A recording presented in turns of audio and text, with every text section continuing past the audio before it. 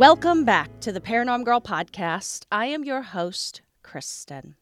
I hope your guys' Thanksgiving was spectacular. Hope you enjoyed the game, if that is your speed. Hope you enjoyed your family, and there were no awkward things said at the dinner table. But who are we kidding? Uncle Jim always pops off with something inappropriate. Special holidays be damned. 2 days before Thanksgiving, I posted my conversation with Bigfoot researcher and investigator, Mr. Beans Baxter. I really hope y'all enjoyed that one. That was such a neat discussion. Now, the day before Thanksgiving, those who follow the show on social media will have seen my post about having been a guest host on the Society for Arcane Studies podcast. I recently got to chat alongside the Society's president, Jason Cordova, with the head of Enigma Labs and board member of the Scientific Coalition for UAP Studies, Mr. Alejandro T. Rojas. We talked UAP, as you might imagine, and it was a fabulous time.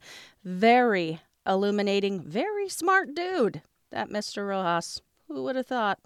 A couple of months ago, I officially became a proud member of the Society for Arcane Studies, and I'd have to say, not bad for my first mission with them. You can learn all about the work that the Society does and catch that episode at the links in today's show notes. I will be replaying that show on all of my channels later next month for anyone who misses it or just wishes to re-listen. It's totally worth the re-listen, y'all. But for now, do support the Society by tuning in to their platforms and catching the episode and giving them good ratings and telling them they made a good decision bringing your girl on as their guest host and you want to see more of it. Dang it. Now, to the task at hand. Bigfoot. It's been a minute since I put out a solo deep dive. I do apologize. The holidays can get a little chaotic over here, but I am here. I am back on the case. Today, we are going to explore Bigfoot across the nation. It is wild when you realize just how many Native American tribes had some rendition of a Sasquatch-like creature and legend, and all attach their own unique names to this cryptid, though, across the board, described some physical characteristics very similarly. Wild indeed. You know what else is wild? We're still doing it today. It seems no matter where you live, except for Hawaii, you too may become familiar with the name of a cryptid reportedly and repeatedly cited in your locale who is described very similarly to someone else's local cryptid across the world. How is that even possible? That is a question that I'd like you to keep in mind as we go through these names and stories and descriptions today. Unless it is just some feature of the human psyche, how can this same creature be so widespread?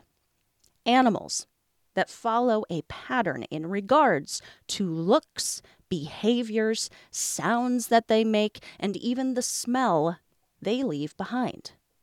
And animals that are described to a T, even by folks who were not expecting to see one, let alone were even familiar with the phenomenon to begin with. A vast number of these, and most reports, fail to include details such as fangs and claws, something Jeff Meldrum says would be an unlikely omission if we were just talking about some imaginary monster. Again, how? Ladies across the nation, this episode is brought to you by Manscaped, the brand that took your man's balls to space. is now here to give them a grooming experience like no other. Introducing Manscaped's 5th-generation performance package featuring the all-new Lawnmower 5.0 Ultra. We're talking about a next-level trimmer with interchangeable blade heads for whatever shave he or you can imagine. Upgrade his grooming game to the Ultrasphere this year by going to manscaped.com for 20% off plus free shipping with code PNG. High tech for low places. Manscaped. The Performance Package 5.0 Ultra by Manscaped is here. And boy, it's been worth the wait. Now, I have talked a lot about the star of the show, the Lawnmower 5.0 Ultra, but if you think about it, the Performance Package is the ultimate care package for his package. It also features the new Weed Whacker 2.0 ear and nose hair trimmer. I can speak to my personal experience with this, with my nose, not my ears. I'm just not there yet, you guys. But happy to say I am free and clear of squatchy nostrils, all without nicking myself or tugging on those most delicate of body hairs. Oof, that'll make your dang eyes water, son. The Performance Package also comes equipped with the Cavalry Crop Preserver Ball Deodorant and Crop Soother Toner. Manscaped also throws in 2 free gifts: the Shed 2.0 travel bag to carry the contents of the Performance Package and the Manscaped Boxers 2.0 to carry the contents of his. Ladies out there who think of everything, Christmas is almost here, and I've got you covered this year for the perfect gift. You can get 20% off plus free shipping with code PNG at manscaped.com. That is 20% off plus free shipping with my code PNG at manscaped.com. His balls have been through enough. It's time to go ultra with Manscaped. In 1792, Spanish naturalist and explorer José Mariano Moceno noted in his journal that documented his exploration of the Pacific Northwest and British Columbia called Noticias de Nootka, an account of Nootka Sound, a creature who lived in the woods, of which the natives in the area were terrified. The tribespeople called it matlocks. Based on their descriptions, Jose wrote, "I do not know what to say about matlocks, inhabitant of the mountainous district, of who all have an unbelievable terror.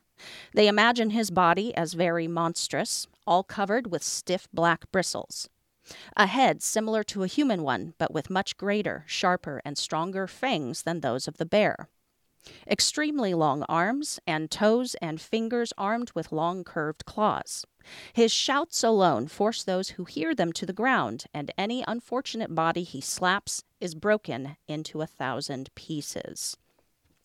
Interestingly, in the same area, 150 years later, a man by the name of Muchalat Harry would report having been kidnapped by a large male Sasquatchy-type creature and taken to a gathering of about 20 others who all curiously poked and prodded and pet him, though Mr. Harry would quickly conclude all they wanted was his blanket that he'd been wrapped in when he was taken.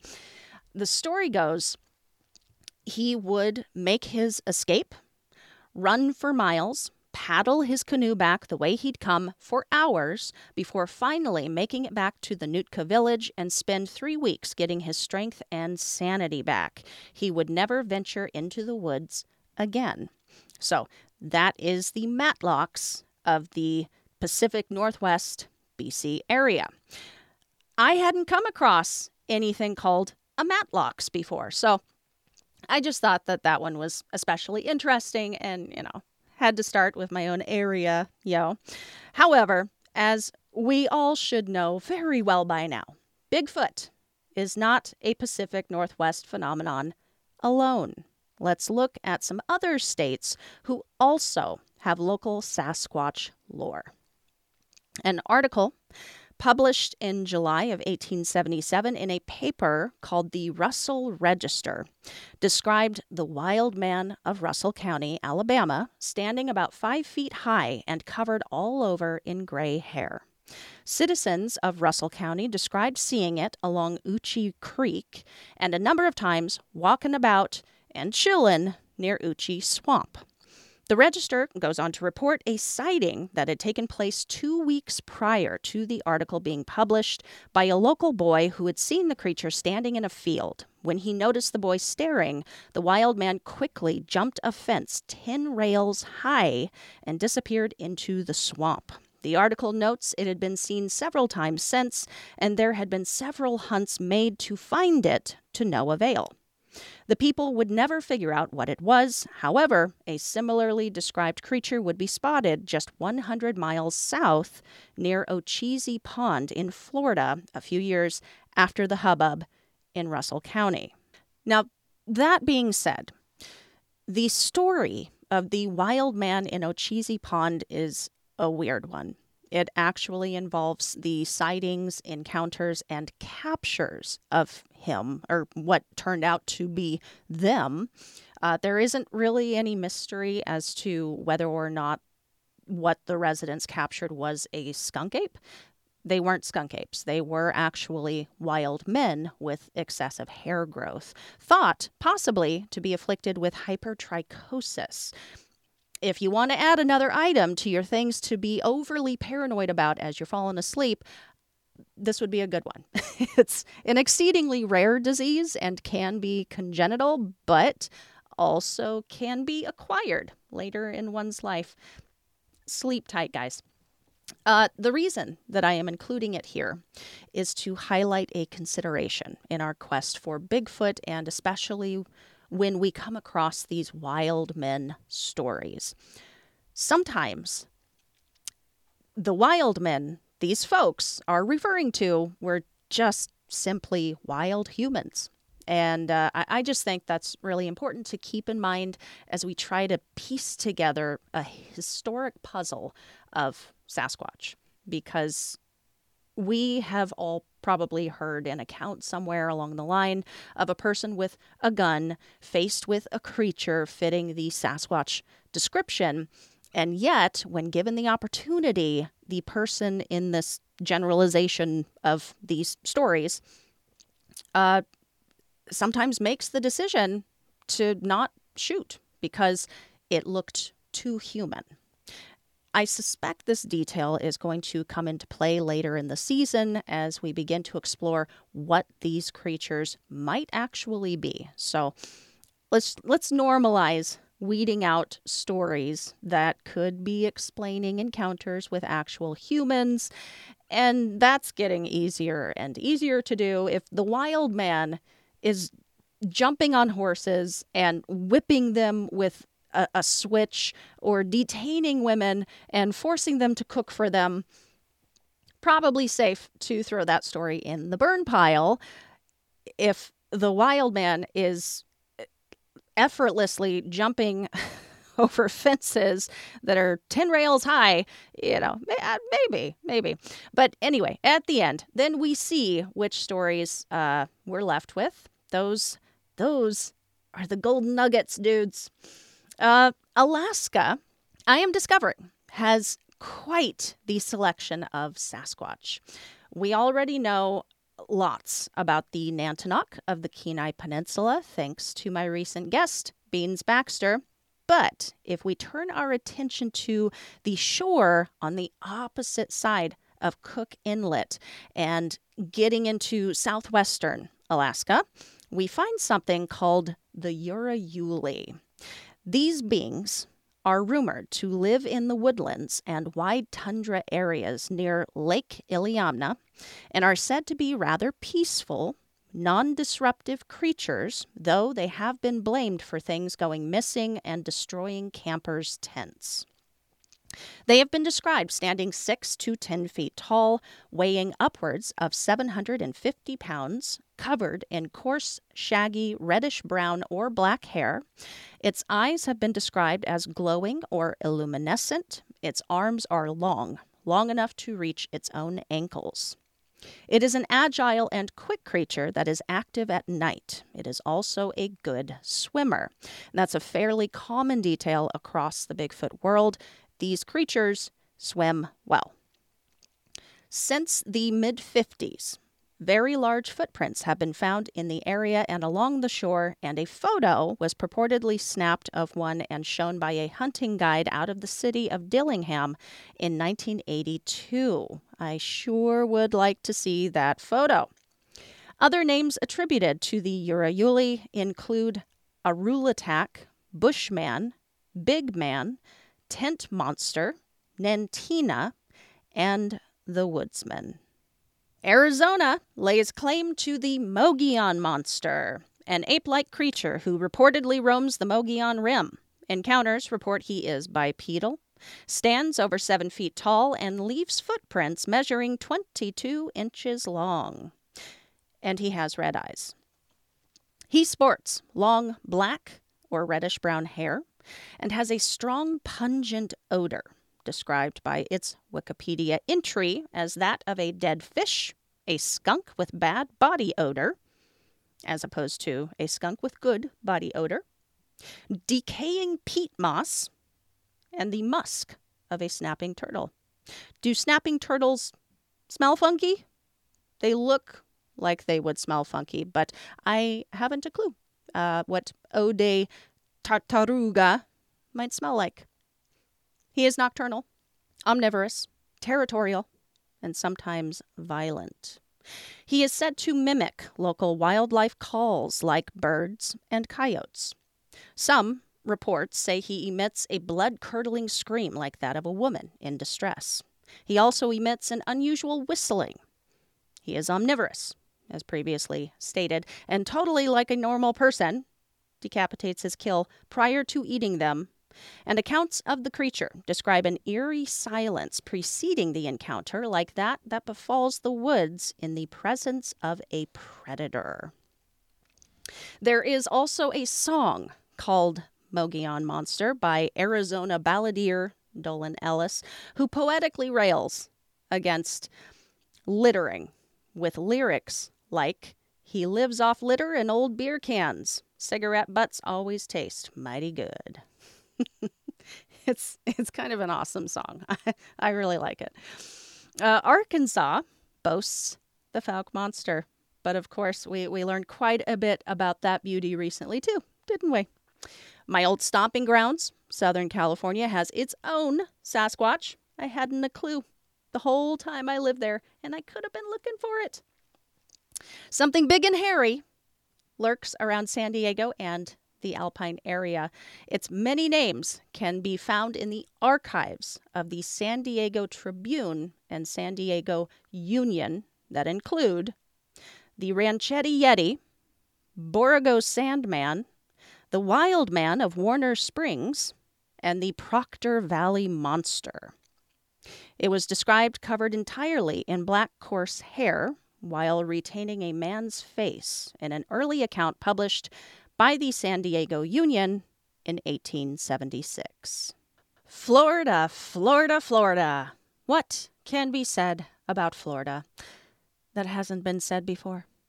The Ocheesee Pond Wild Man may not be that exciting, but Florida is notorious for its skunk ape population.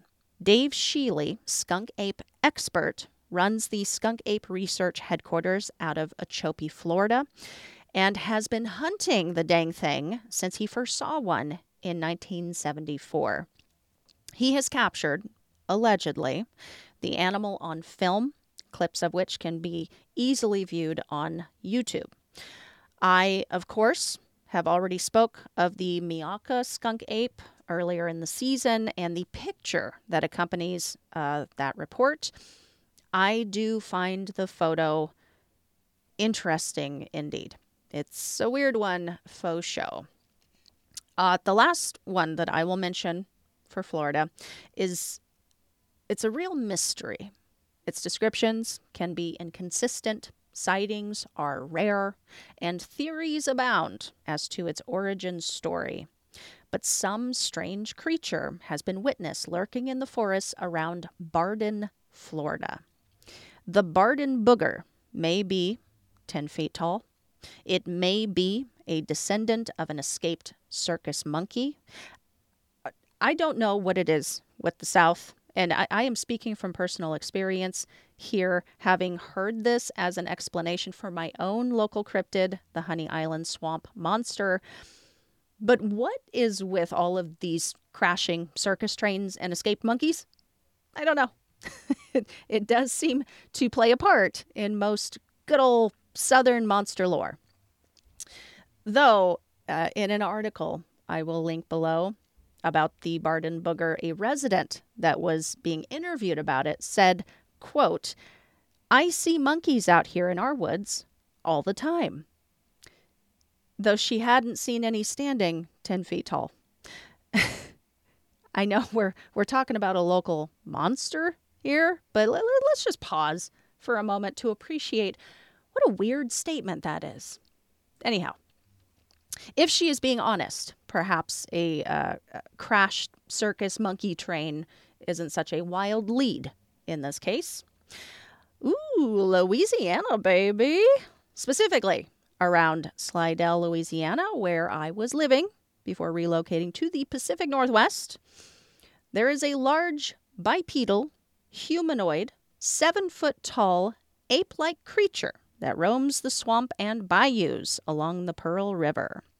It goes by many names: Cajun Sasquatch, Louisiana Wookiee, the Thing, but none are quite so well known as what we called it right there in St. Tammany Parish, the Honey Island Swamp Monster. It is similar in many ways to Bigfoot, though there are some unique traits. It is covered in hair, but the hair is long and gray. It has a piercing gaze, but its eyes are reportedly yellow or red. It is accompanied by a putrid stink like that of putrefied trash, concluded to most likely be due to methane produced by decomposing plants in the swamps.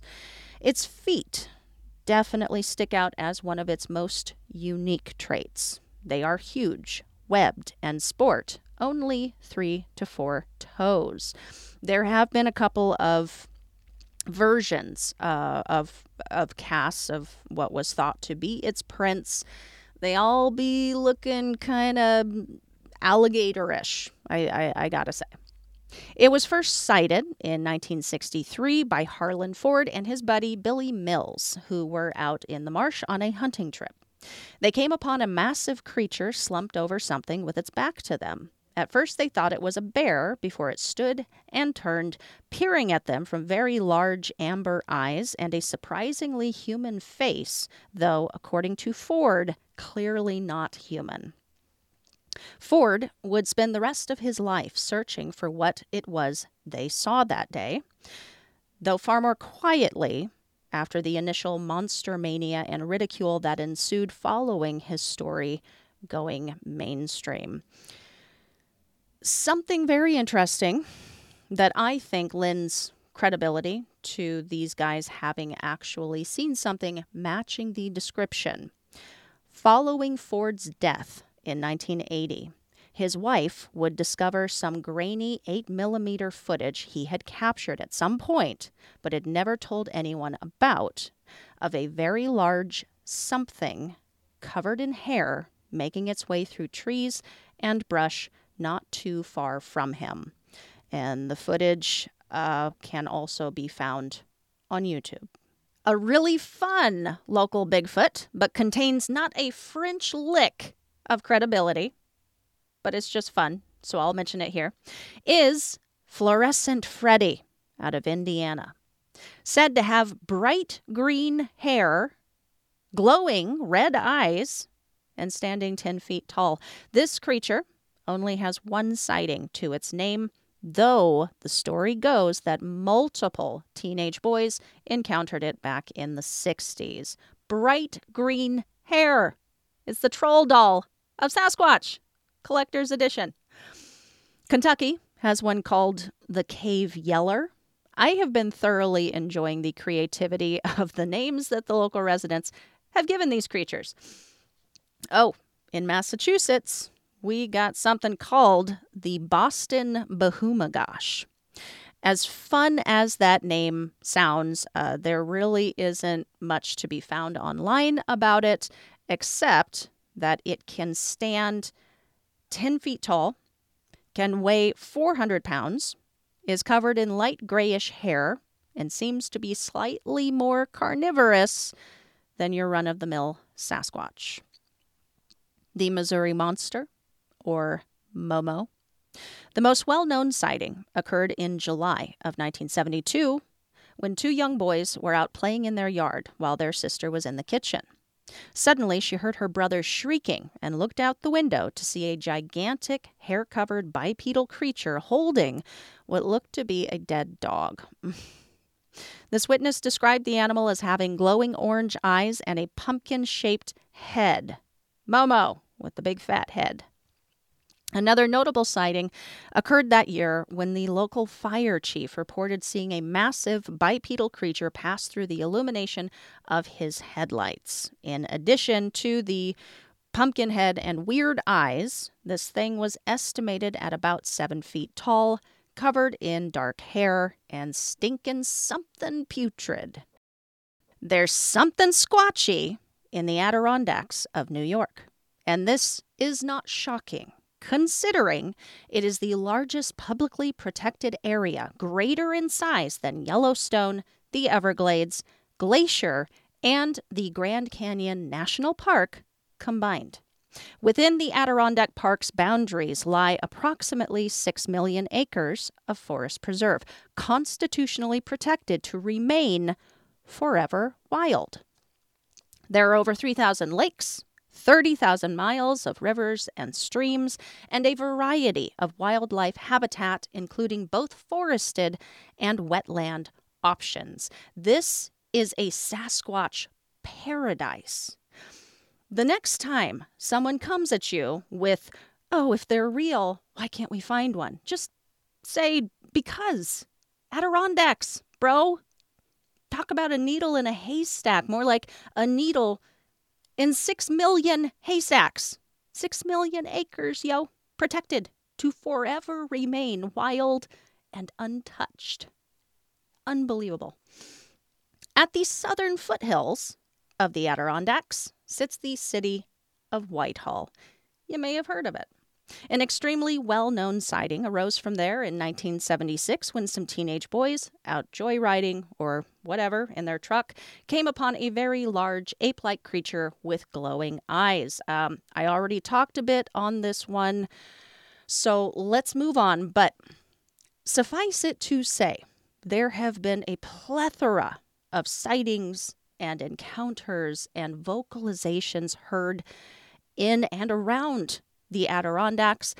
I am including a Google map of sightings that someone was kind enough to put together in the area that y'all should check out just to get a feel of the amount of activity that has and is still taking place in this region. It's incredible. All right. Since the 70s, residents of Cleveland County, North Carolina, have been on the lookout for a local, beloved critter affectionately named Nobby, a nod to the area that it was first sighted, Carpenter's Knob. According to folks who have encountered him, he smells like a skunk. He's humongous at 10 feet tall.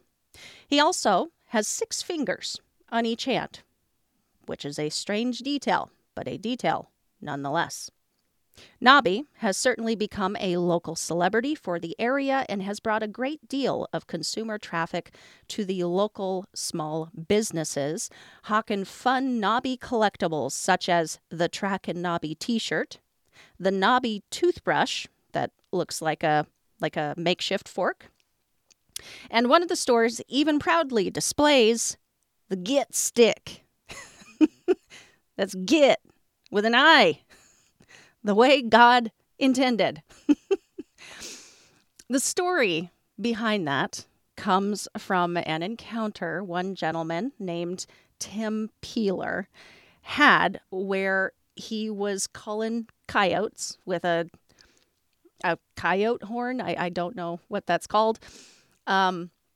But instead of coyotes, he looked up to see a giant 10-foot creature had come a-running. And he says the thing was like hassling his dogs.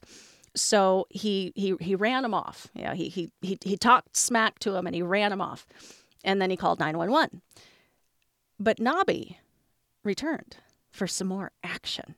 And the man took up a stick, poked it in his direction, and he shouted, Get away from here," and ran him off for good. I absolutely adore that story. I adore it.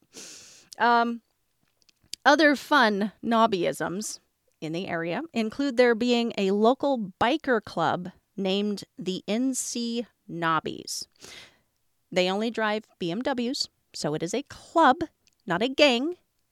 And I also think their name was probably more so inspired by Carpenter's Knob rather than the creature. But something definitely inspired by Nobby is the Chasing Nobby event, which is a running event that includes fun runs, 5Ks, and 10Ks. Winners of this event can win their very own Git Stick. How cool is that? I want one so much. All right. Unfortunately, for every Nobby, there is a Minerva monster. And we will learn all about this atrocity next week. We shall pick up with this and more local Bigfoots and do our final note on the next episode. Be sure you give this one a thumbs up and hit that subscribe if you are on YouTube. I thank you so much. You can always reach me on social at ParanormGirlPod or shoot me an email at paranormgirlpod@gmail.com. That is a wrap for today. I'll catch y'all back here next week. Until then, stay safe, keep the nightlight on, and sleep with one eye open.